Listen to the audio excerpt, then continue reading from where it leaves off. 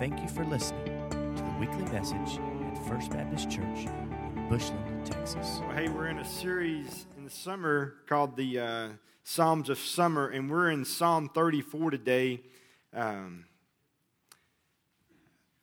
In Psalm 34, David finds himself at not a real good place in his life.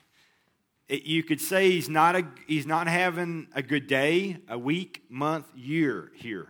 And, you know, when you look at David's life, and as we unpack Psalm 34, for many of us this past week, because of some circumstances that happen, we find ourselves maybe not at a good place. Maybe not at a good place as a country either. But there's so much in 34 because there's so much we can learn from Psalm 34 because David finds himself in this place, but it's not that he finds himself in this place, it's what he does in this place. And that's the key. It's not whether we have disappointment, tough days, bad times, things we can't handle, things that don't go our way, tests that don't come out well, all this stuff. It's not that we don't have them. We have them. Jesus told us you're going to have them. It's not what we do because we have them. It's what we do when we have them. Where do we go? What do we do? What's it produce in us? What happens in us? And that's what David finds himself. I mean, understand here, he pretends to be insane. I mean, he's just messed up right here, okay? He's messed up, and I want us to walk us through it. I broke it in 4 different categories, and I want us to look at this. And I titled it an attitude of gratitude because when it's all said and done, you're going to see that we got a lot to be thankful for. And we got a lot to appreciate about. I want you to look at Psalm 34 with me. We'll look at verses 1 through 3. I will extol the Lord at all times. His praise will always be on my lips. My soul will boast in the Lord. Let the afflicted hear and rejoice. Glorify the Lord with me, and let us extol his name together. What I want you to see in the first 3 verses are, I titled them David's worship. See, David's not in a good place right here, but he goes into this psalm, and he cannot help but from the well that springs for eternal life. He might not want to start this way. He's probably not thinking this, but he can't help it because inside of him comes the cry and comes the well that springs up to eternal life within David. And the invitation for us to join him in praise. There's an invitation at every struggle you face. Every problem, every roadblock, every disappointment, everything that happens that you don't like, you wouldn't dreamed it, you don't want it to happen, you wish it hadn't happened. But I'm going to tell you, there's an invitation at every one of those spots. And here's the invitation. Curse God or praise him. That's it. I mean, that's it. Shadrach, Meshach, and Abednego said, I know my God can. That's not the question. But even if he doesn't, I will not bow a knee. My friends, let me say something to you. What has happened to us as a country is disappointing, but also a great opportunity. Because I believe you're going to see the best of the best and the best of the church in the days ahead. It's almost like we wanted the government to do something for us, to make it easy, to do what we were commissioned and commanded to do in the Bible. It says, if my people, not my government, the government will always be upon his shoulders. That's a promise to us. But my question is, are we, his people, going to rise up? See, we're the bride of Christ. He's coming back to get the bride of Christ. You and me and the church. So why do we need the government to make it easy for the church?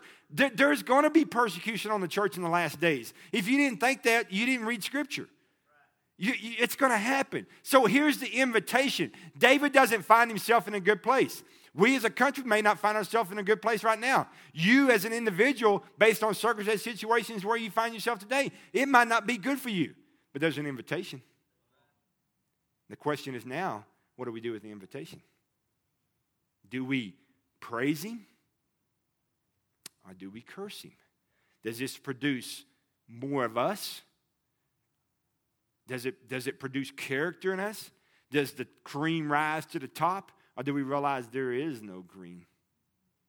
Because we're about to find out. And we won't have to be told what it looks like.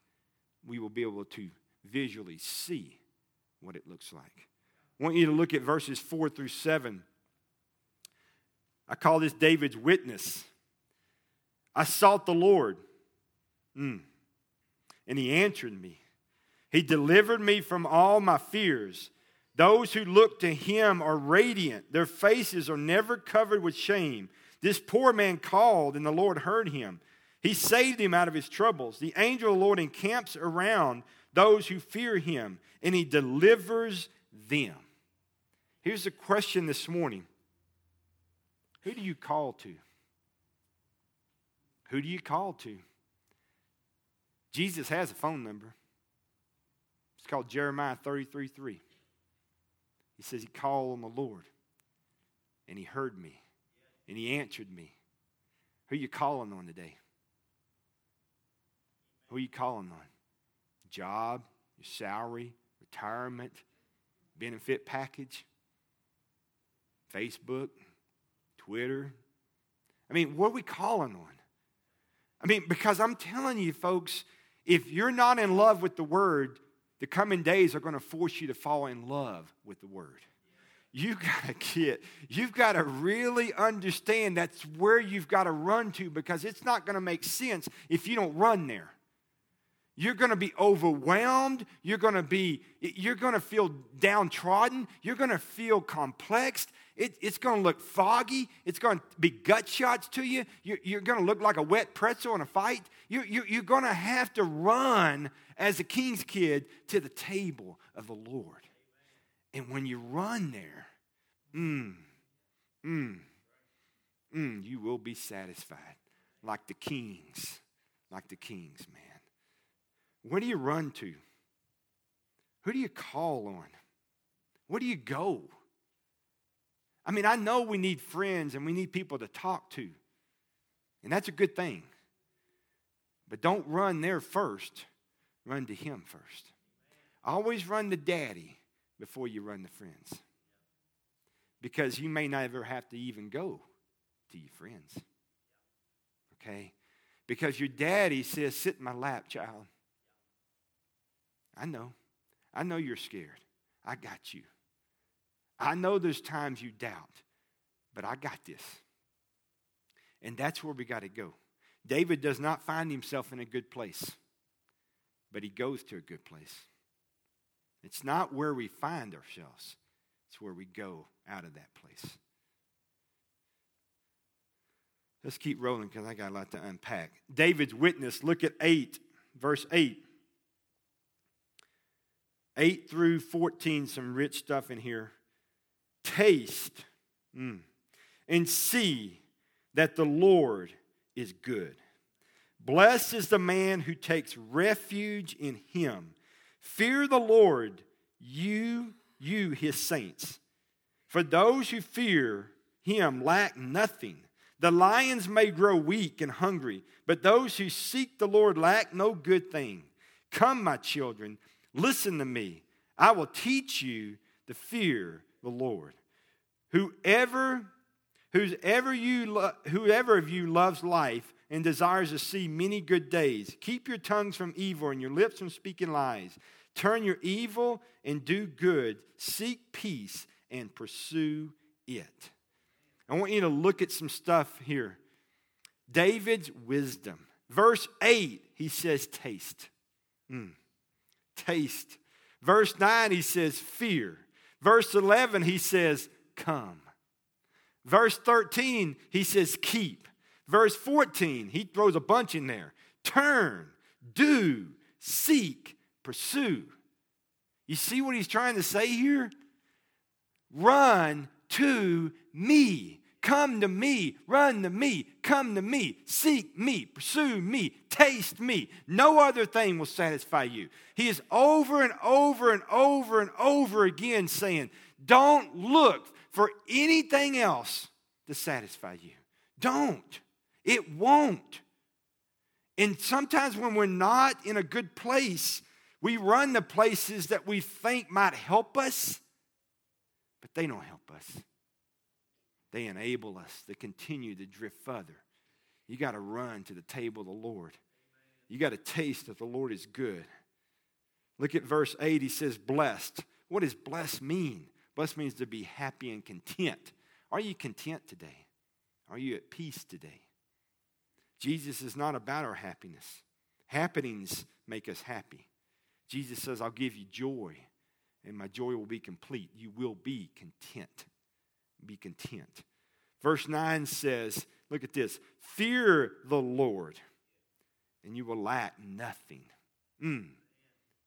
Fear the Lord, you saints, and you will lack nothing. How many of us want to lack nothing? How many of us can say today, I lack nothing? I'm sorry, but what I see more than anything is a need for more. More. You say, well, that lost people, that's just all they do. No, I'm not seeing that out of lost people only. All right? It's if we got more, bigger, better, newer, faster, whatever, we're going to be more content. No, you're not. You just got more toys to distract you from the Word. That's just the truth. It's just the way it is today. I want to spend a little time in verse 10. Interesting way he writes this. Look at who he uses in the food chain here. The lions, I'm just going to tell you, if I had to be in the food chain, I kind of want to be a lion. How many people want to be lions? I don't know that I want to be an antelope, and that's doing too good. Now, hippo a bad dude. Hippo will mess you up, and don't think they're not fast. They're big, but they can outswim you. Don't cross that river. The hippo catch you in a heartbeat. All right? But I'm telling you, I want to be a lion.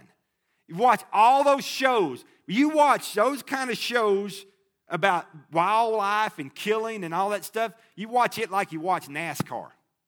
You watch NASCAR for wrecks. You watch that stuff so you see where the lions catch those people. Just devour them. Ooh, he caught him. Well, he's always doing it. Lions can find food, dude.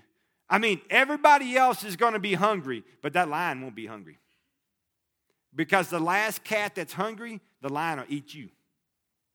I mean, that's what lions do. They don't run out of food supply. But what he says is the lion will even grow weak and hungry. See, here's what he wants you to see here. But those who seek the Lord lack no good thing. See, you can devour all that the world and life has, but when it's all said and done, you're still going to be hungry. You're still going to be hungry, man.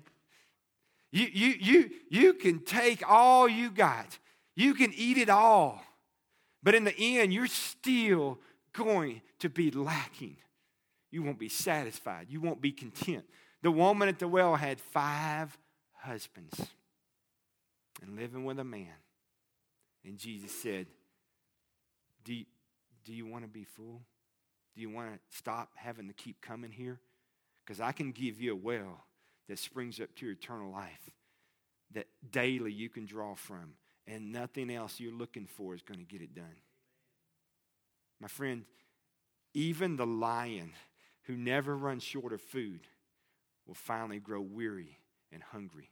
But those who taste that the Lord is good, those who seek the Lord, those who run after the Lord, those who pursue the Lord, those who put their hope in the Lord, those who are passionate and come to the Lord's table daily will never lack anything. What are you looking for in this world? What are you running to be satisfied?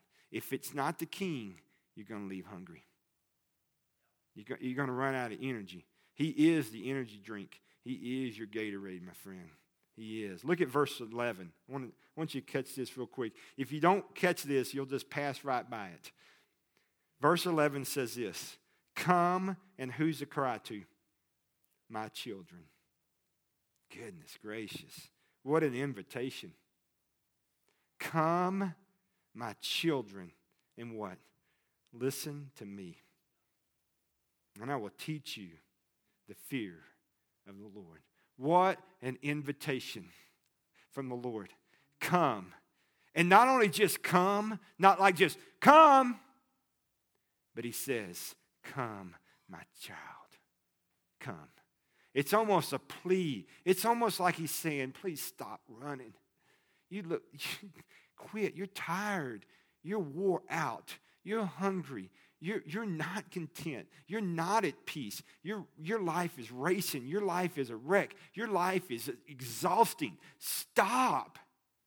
Please stop, child, and come and listen to me. Listen to me. I want you to go back to Psalm 1. I think voices in our life are very important. And in Psalm 1, you can bridge that with 34:11. Come, my children, and listen to me. Here's some other voices we can listen to. They're not good.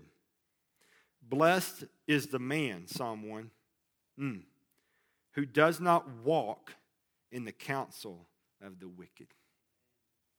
Listen to what counsel is. Counsel is advice. Come, my child, and listen to whom? Me. Oh, I'm sorry. I'm going to go over here and listen to them because they're going to give me some advice. Be careful. The advice that we need as the king's kid is from the king. Be careful where you're getting your advice, your counsel. It says, who does not walk in the counsel of the wicked or stand in the way of sinners. You know what that means? That means simply, if you stand, you're hovering. Let me tell you what happens to you if you hover. If they were shooting off a bottle rocket and they said, dude, you might want to move, and you hover, you're going to take that in the chest. All right? You got to move. If you hover too long and stay too long, you're going to get in trouble. Because what happens is we begin to act out behavior of those we stand with or stand around. They begin to pollute us. Jesus said, no temptation has seized you except what is common to man. But God is faithful that when you're tempted, he will provide a way out. That means get the fat out. That means when you see a situation, you don't go, well, I've had 7 quiet times and I'm going to hum a praise chorus because I'm not going to give in. You're going to give in. You're going to give in. I don't care if you've had 7 quiet times in a row and you can quote John 3:16. I don't give a fat. I'm just telling you right now, you can't do that. You can't stand in that seat right there. You can't stand with them. But who are you getting counsel from? Who are you standing with? Look what else he says. Or sit in the seat of mockers. See, what happens is we have advice from them and we go, oh, okay. And now we hover with them and we hover so long now we sit with them. And here's what happens when you sit with them. You take position with them. Our mental attitude with them. God can't do that. Yeah, God can't do that. God's a bad God. God is a bad God. If God is such a great God, why does that happen? Yeah, why does that happen if God's such a great God? Universities? Well, he was such a great Christian kid from a great home until he went off to college. Well, yes. But what happened was he hovered. He stood, now he sits, and what happens is, finally, you become them. Because where do you go for counsel? Where are you going to? The invitation says, come, my child, and listen to me. They're not listening to him. They're listening to all these other voices. There's a lot of voices out there, my friend. And see, you find yourself in a position where those voices tickle your ears. But don't let your ears be tickled. You better make sure your heart's rock solid. You better guard that mind with the helmet of salvation, because that junk will get in there. And before long, that junk gets in here and gets in your ears. It penetrates your hearts and begins to direct your steps. And you can't let that happen. Because you got to come, my child, and listen to me. We're rolling.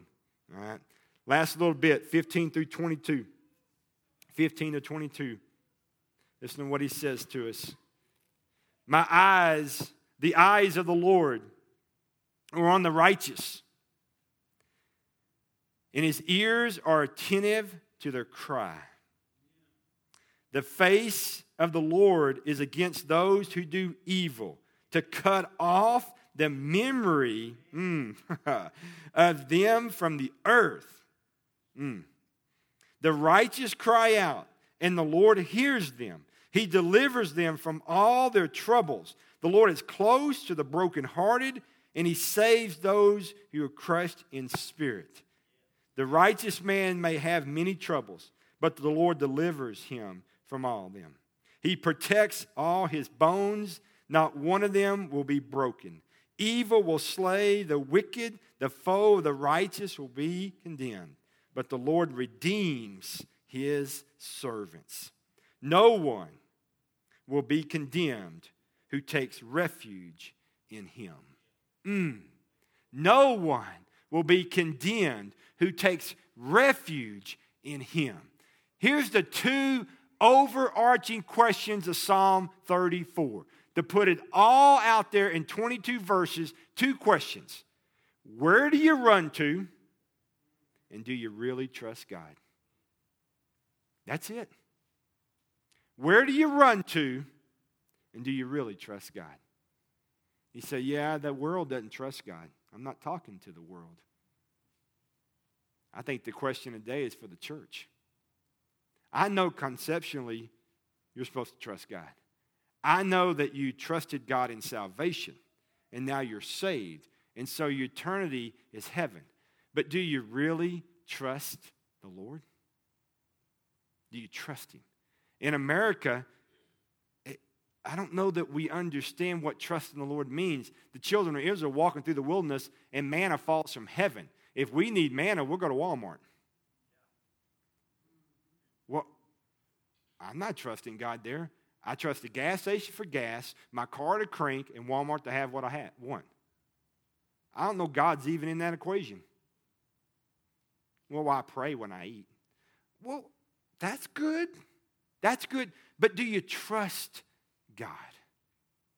Because for many of us, we don't really trust God. Do you really trust him? Because Psalm 34, he finds himself not in a good place. The invitation is to come to me. The question this morning is, when you don't find yourself in a good place, what do you run to? Who you call on? And then when you get there, do you really trust him? Trust him. Trust him. Trust him. As we move to a time of invitation, that's what I want you to kind of ponder on this morning. I'm sorry, but where do you run to? And do you trust God? Where do you run to? And do you trust God? I want you to pray with me. Father, this morning, Father, Psalm 34 is rich for us, man. But God, the overarching questions in Psalm 34 is simply this. The invitation is there. But when we receive that invitation, where do we run to? Who do we call upon? And God, if the redeemed is always saved, your servants always redeemed, for those who take refuge in you, are we really trusting you? Is our refuge in you? God, I pray that we, as the bride of Christ, we as the little church, will always be a people that run to you first and trust you completely. And Father, this morning, during this invitation time, if that's not where we are, God, I pray you drive us to the altar this morning. May we come to a place in our lives that we simply run to you and that we trust you, God. God, whatever you need to do during this invitation time, I pray, Father, that we are obedient to you. For on the other side of obedience is always blessing. Father, thank you. Move us now. In Jesus' name.